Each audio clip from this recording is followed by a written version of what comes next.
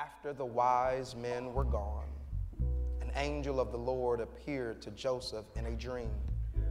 Get up, flee to Egypt with the child and his mother. The angel said, stay there until I tell you to return, because Herod is going to search for the child to kill him. That night, Joseph left for Egypt with the child and Mary, his mother. And they stayed there until Herod's death. This fulfilled what the Lord had spoken through the prophet. I call my son out of Egypt. Herod was furious when he realized what the wise men, that the wise men had outwitted him. He sent soldiers to kill all the boys in and around Bethlehem who were 2 years old and under, based on the wise men's report of the star's first appearance. Today, as we get ready to go into, help me introduce the title for the message. Say, Dealing with Blessings and Burdens. You may take your seat.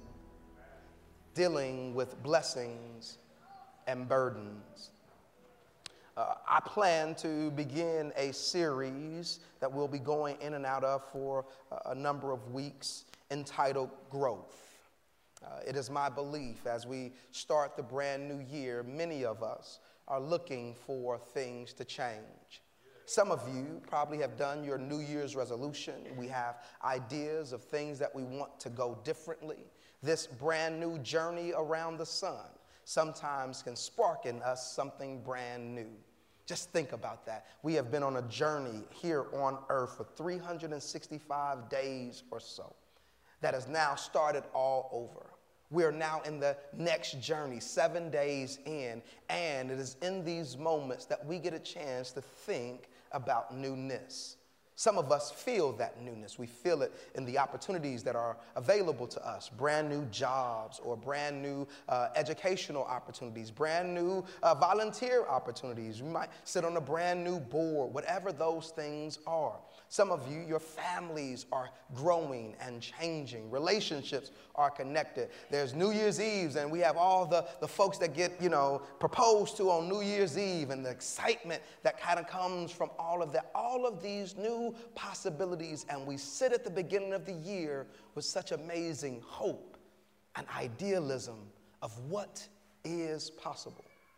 And I think that there's also another group of folks who, although we are in a brand new year, the changing of the calendar doesn't fully change everything in your experience. For some of you, you might feel like this is just another day in an ongoing challenge. The issues of yesteryear are still here. The burdens are still there. The conflicts and the issues are still following you. And so where some may be seeing the optimism and the promise of the year, you feel the ongoing relentless carrying of things that have not changed. And wherever you may sit from one pole to the next, we all know that we get brand new opportunity. As our music and arts ministry said today, I know that we have a name change coming, so I'm holding that for when it comes. But as they were saying today is the day. This is the day. Best day of your life could be today. And so, as we think about growth, as we think about what happens with growth, I want us to be very clear that much of what happens when we are growing things, I just want to point out that I planted these seeds at the beginning of December. Remember, we had our mustard seeds and we had our redwood seeds as we were seeding the soil. I have not started to water them yet because this is the year. We were seeding all month last month. Now we're beginning to water. I plan to have us watching these things kind of grow throughout the year to see the beautiful things that happen in growth. But one of the things about growth, especially for plants, is before anything happens above surface, so many things happen beneath the surface. That once we get to the point where we begin to water and the proper nutrients have already been put in And we get to the point where the seeds now are able to start coming to life and beginning to work with all of the newness and the nutrients and the gift of the water. We won't see anything above ground, even though stuff is happening below ground. In the darkness, in the dirt, in the difficulty, one might say, things are happening. And if we only look or take a surface view, we'll believe, because we don't see the sprout immediately, that nothing's happening. When the truth is, sometimes it takes a little bit more time, a little bit more waiting, a little bit more holding, a little bit more work below ground to get us prepared. And as I think about where we're entering into this message, I couldn't help but deal with the fact on this New Year's Sunday, right? First Sunday in the new year, I wanted to come out with a message that was going to be super exciting. We about to jump to the rafters. We about to set the thing on ablaze. But the reality in my soul said that I'm wrestling between both the excitement of blessings and the burden of the difficulty that sometimes comes along with the blessing. As we enter into this text, I want us to maybe see it differently. We talked about the three wise men. Well, we say three, it's really not, we don't know how many it was. We know they gave 3 gifts. We talk about the wise men's visit to Jesus and Mary. And now our story opens after they leave and they don't go back to Herod. What happens to the Son of God? What happens to this immense gift given to all of humanity? I love how folks always get calls from Jesus while we're in service. I think it's absolutely amazing. I'm just playing. I'm sorry. But in this moment, the scriptures tell us that there's an angel that comes to Joseph now and wakes Joseph up out of his sleep. And as I'm talking through how we can deal with both the blessings and the burdens, my first thought, my first point would be wake up. Everybody say wake up. Wake up. In the scripture, Joseph is sleeping. And I'm amazed at how many things happen at night, even in the narrative for the birth of our Savior. He's sleeping, he's resting, he's open, he's free. And then God comes and says, get up, wake up, wake up, wake up. Something is happening. I know that you have been comfortable where you are. I know that you are resting where you are. But now I need to shake you to wake you up. I need you to see something that you may not be seeing. I need you to respond to something that you don't even know is getting ready to happen. I need you now to move upon the words I'm giving you and not just the visualization that's all around you. I need you now to shift the way that you're doing business. Everybody say, wake up. I need you to recognize that there are some things that are happening. And although you may be living in the afterglow of such an amazing blessing, you've just gotten gifts from individuals talking about the goodness of the child that you hold. You've just heard stories about how the angel showed up to some shepherds and said these things about your child. As much as this is a blessing of God, as amazing as this gift is, this gift also comes with some challenges. Everybody is not responding the same way to your blessing as those others were. There are some others individuals that when they heard of the blessing, their response was to try to kill the blessing that was given to you. So I need you to wake up. I know you want everybody to glory with you. I know you want everybody to be happy with you. I know you want everybody to feel your joy. But right now, I need you to wake up and pay attention. I remember when I was maybe about 20, 30 years ago, I watched this movie by Spike Lee called School Days. One of my favorite Spike Lee movies, by the way. And I remember thinking that this is going to be my college experience. I was about to be just like them. I was G5G. That's what I wanted to be. And then I went to a PWI and had none of that experience at all. Anyway, but at the end of the movie, you can see it pan in. Lawrence Fishburne is standing there, and he yells these words that seem to echo all the way through your soul. Wake up. And it just held uncomfortably long. Uncomfortably long. Because sometimes the blessings of God might put us to sleep.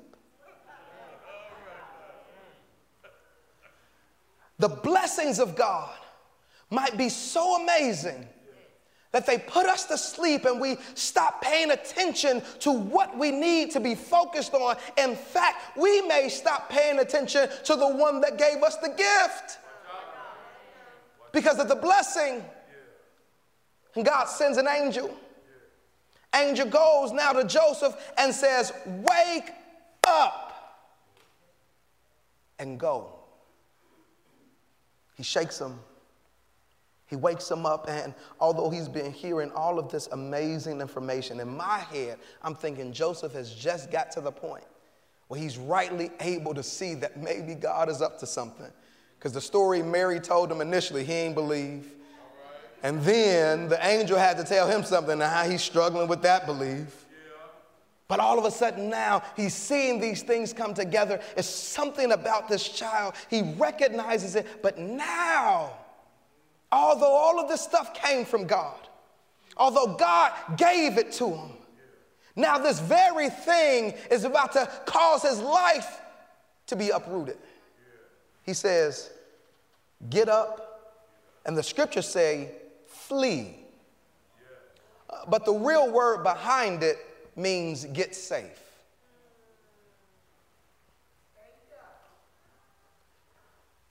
That your current location would be fine if you didn't have this blessing. But this blessing has now turned your current location hostile.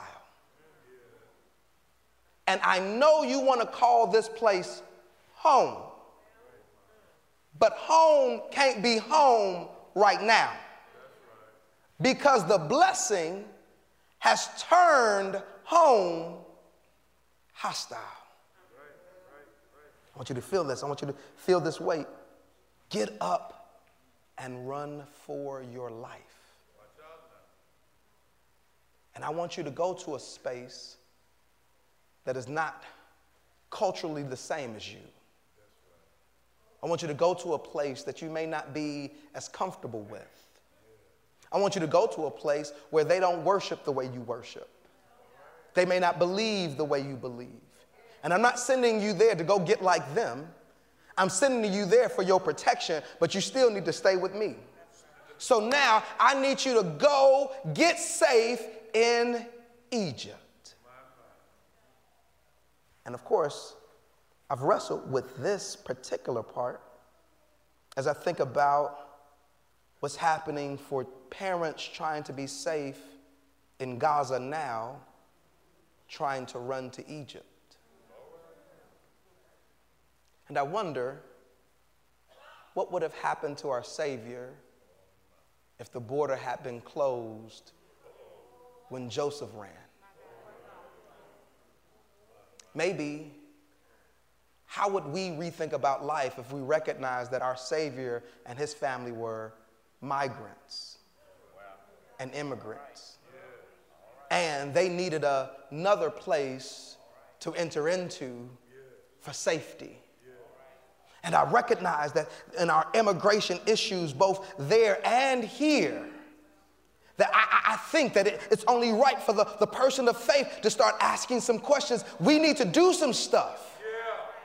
Some things need to happen, and I want to admit I am not a politician. I don't know all the deep intricacies of immigration policy, but what I can tell you is what is happening currently, that just ain't right. It's not right for us to see folks coming from all over the world trying to get to our borders and having no answer for it. It is not right for folks being willing to come, put everything on the line, no shoes, no clothes, no money, but just hoping that if I could get here, that things would be better. What must you be running from? How bad must it really be if you're willing to take a chance to be killed on the way through the cartel just to get to a country that may still tell you no? Do you know how bad it is for so many others?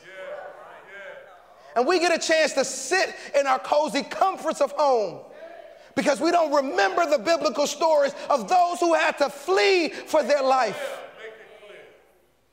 running because they can't exist where they are. And I know immigration is different now. Terrorism is a problem. We have a lot of other things to think about, but we ought to be thinking about them.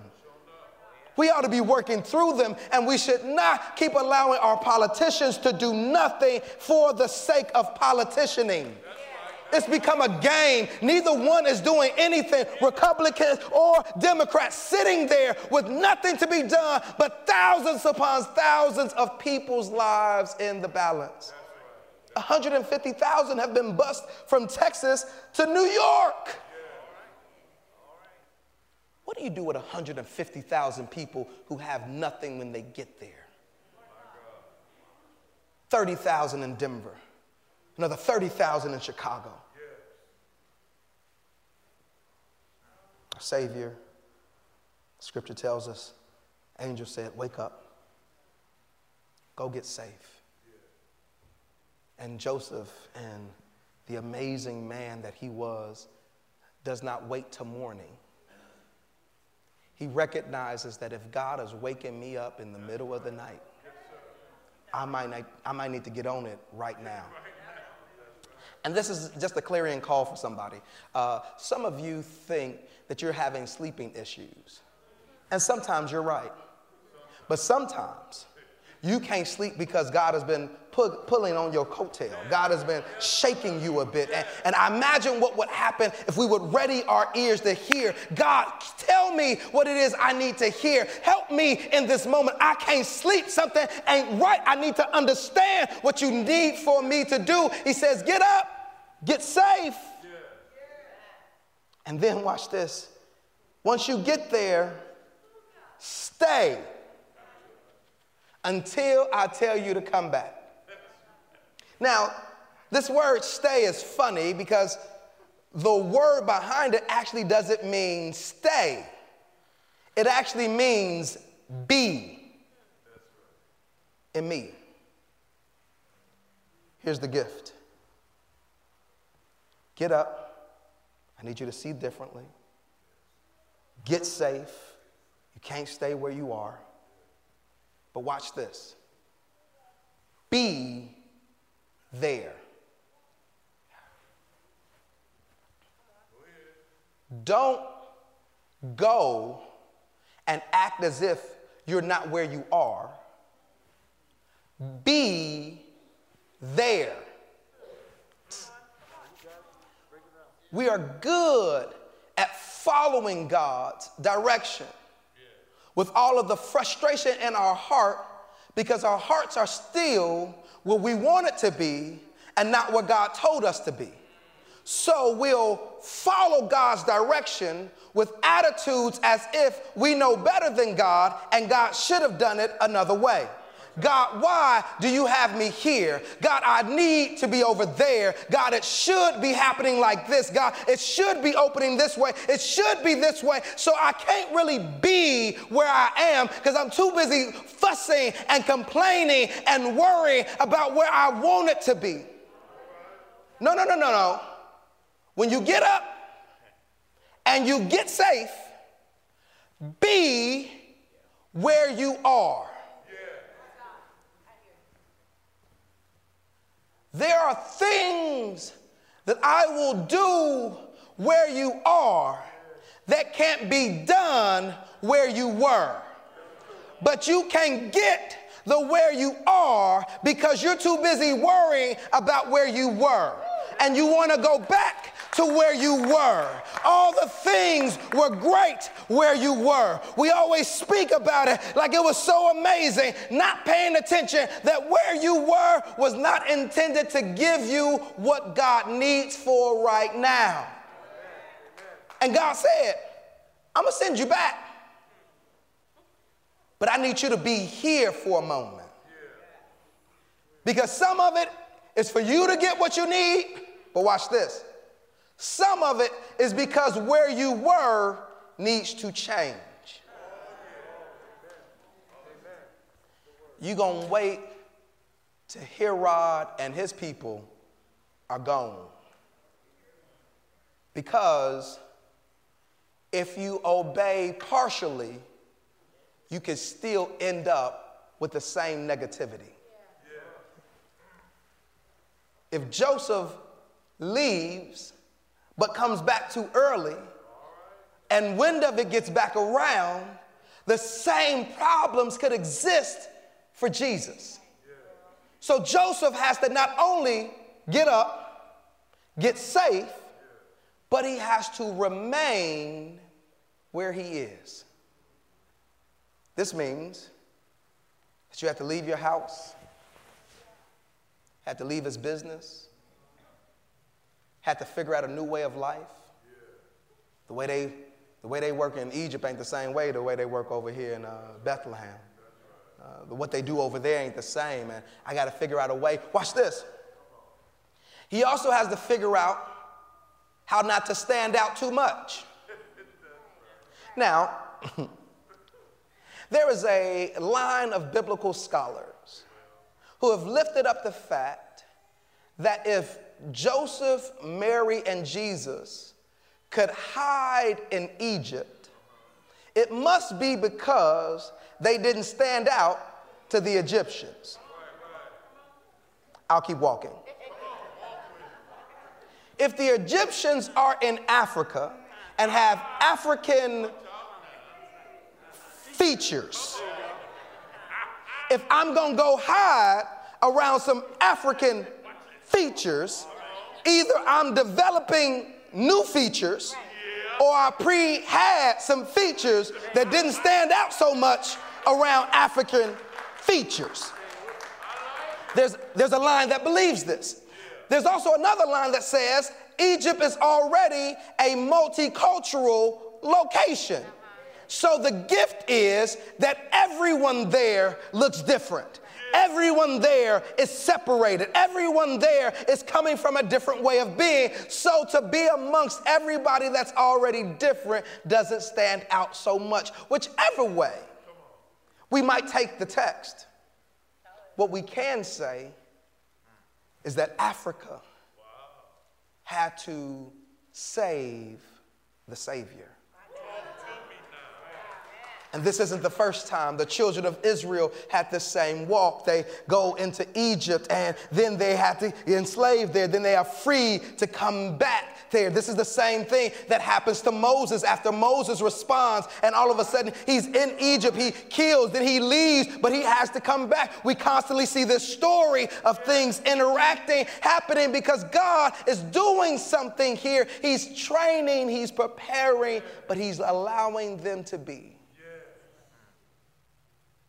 If we learned how to be where we are, we might see the hand of the Lord where we are. Okay, I promise. I feel I want to let this point go, but I don't know who this is for. I promise this is for somebody.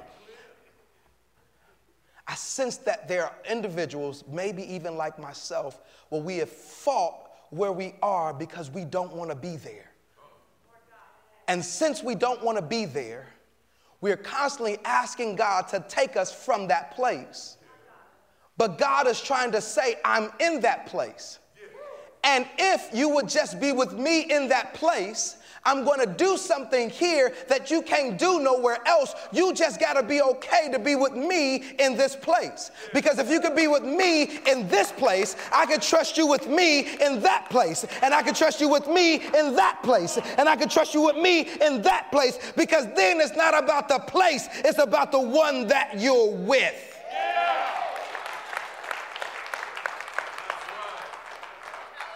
Joseph, go be safe.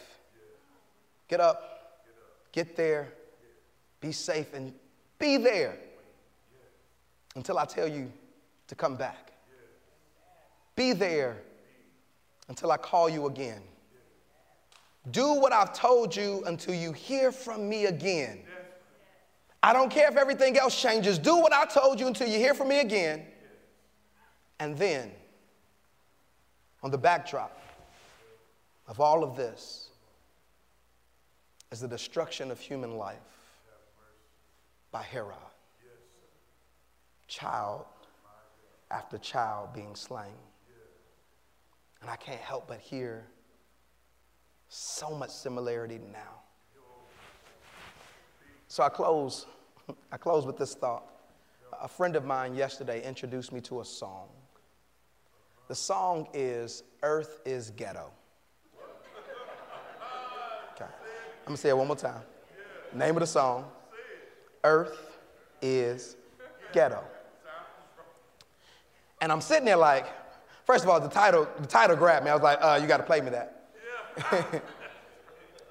But the artist paints the story so real. Earth is ghetto, and I don't want to be here. I've been left stranded here. But I need you to beam me up. Because I see the way that they treat each other. And this don't make no sense. They're homeless, live out on the street. They're hungry, don't have food to eat. And this is what they say is all right. Earth is ghetto. And I need to get out of here. And as I heard that, it made me recognize that everything that humanity has touched, we have figured out a way to mess it up. We mess up relationships. We mess up the earth. We mess up the stuff that we have. We mess up our own calling. We mess up even our relationships with God. Yes, and this is not something new. Replete throughout Scripture, we see humanity messing stuff up. In fact, it messed stuff up so much that it made God mad. God shows up in Genesis and says, you know what? I am tired of all of y'all. Every last one of y'all got to go. I don't want to see you no more. I don't want to hear you no more. Y'all don't know how to act. That's it. What I'm about to do is something that ain't never happened before. I'm about to make it rain. And not the rain that you thinking it ain't no dollar bills going. This is going to be real rain. And it's going to rain so long that you ain't going to find no dry ground. You ain't going to be able to swim long enough because I am tired of you. Yeah. Can you imagine how bad this is? That the one that made us don't even want to deal with us no more. And then God preserves one that says, man, we got to try this one more time. I know what Adam did, but Noah, I love you, and I see what you're trying to do. Take your family. Let's start over. And God says, you know what? I'm not going to do it like this no more. I'm going to put a rainbow in the sky to be my covenant to you, that I love you, that I care for you, that I'm there for you. I'm not going to do that no more. And then humanity does the same thing again. And this time, God responds by sending his son. He doesn't send rain in water drops, but he sends a son to reign over all of humanity. He sends one that now can love us beyond us. He sends one that could transform the most terrible things in us. And this is the baby that has to run now into Egypt because he needs to make it out of Egypt back to the land that God called him to. And why does he need to make it back? Because he's going to do some things that nobody else can do. He's going to be able to take all of our mistakes. He's going to be able to take all of our sin. He's going to be able to take all of our mess ups. He's going to be able to wash it all away. But he can't wash it away without his own blood going down into the ground. And although the blood goes down, his body don't stay there. Even though he has to get hung up on the cross, the Bible tells us that even though they dug him into the ground and they sealed his tomb up, the scriptures say that early on a Sunday morning, he gets back up with all power in his hand. And he says, I've seen the beauty of people. I've seen the terrible stuff of folks. But now they have a chance to live like they have never lived before. That we don't have to keep responding to all the ways of life in the human way. But I'm giving you another way that you can think differently, be differently, exist differently, that we might see the manifest glory of God descend upon the earth. And it's my prayer that if you're hearing this, whether you're in our building or if you're watching, that you might be able to grab a hold to the gift that God had. He ran his son to Egypt, brought him back out of Egypt, and then he gave his life for us. That we would never have to run again, that we would never have to succumb to sin again, but that we would have the freedom that comes. That even though earth is ghetto, heaven ain't. Even though earth is ghetto, heaven ain't. And every now and then a little bit of heaven might make its way down to the earth. And if we could just grab a hold to the gift that heaven is, maybe earth wouldn't be as ghetto as earth is, because God got some people, some folks who have been transformed that can live differently than they have lived before. It's the blessing and the burden of our gift, but it helps us get all the way back to heaven. Pray with me.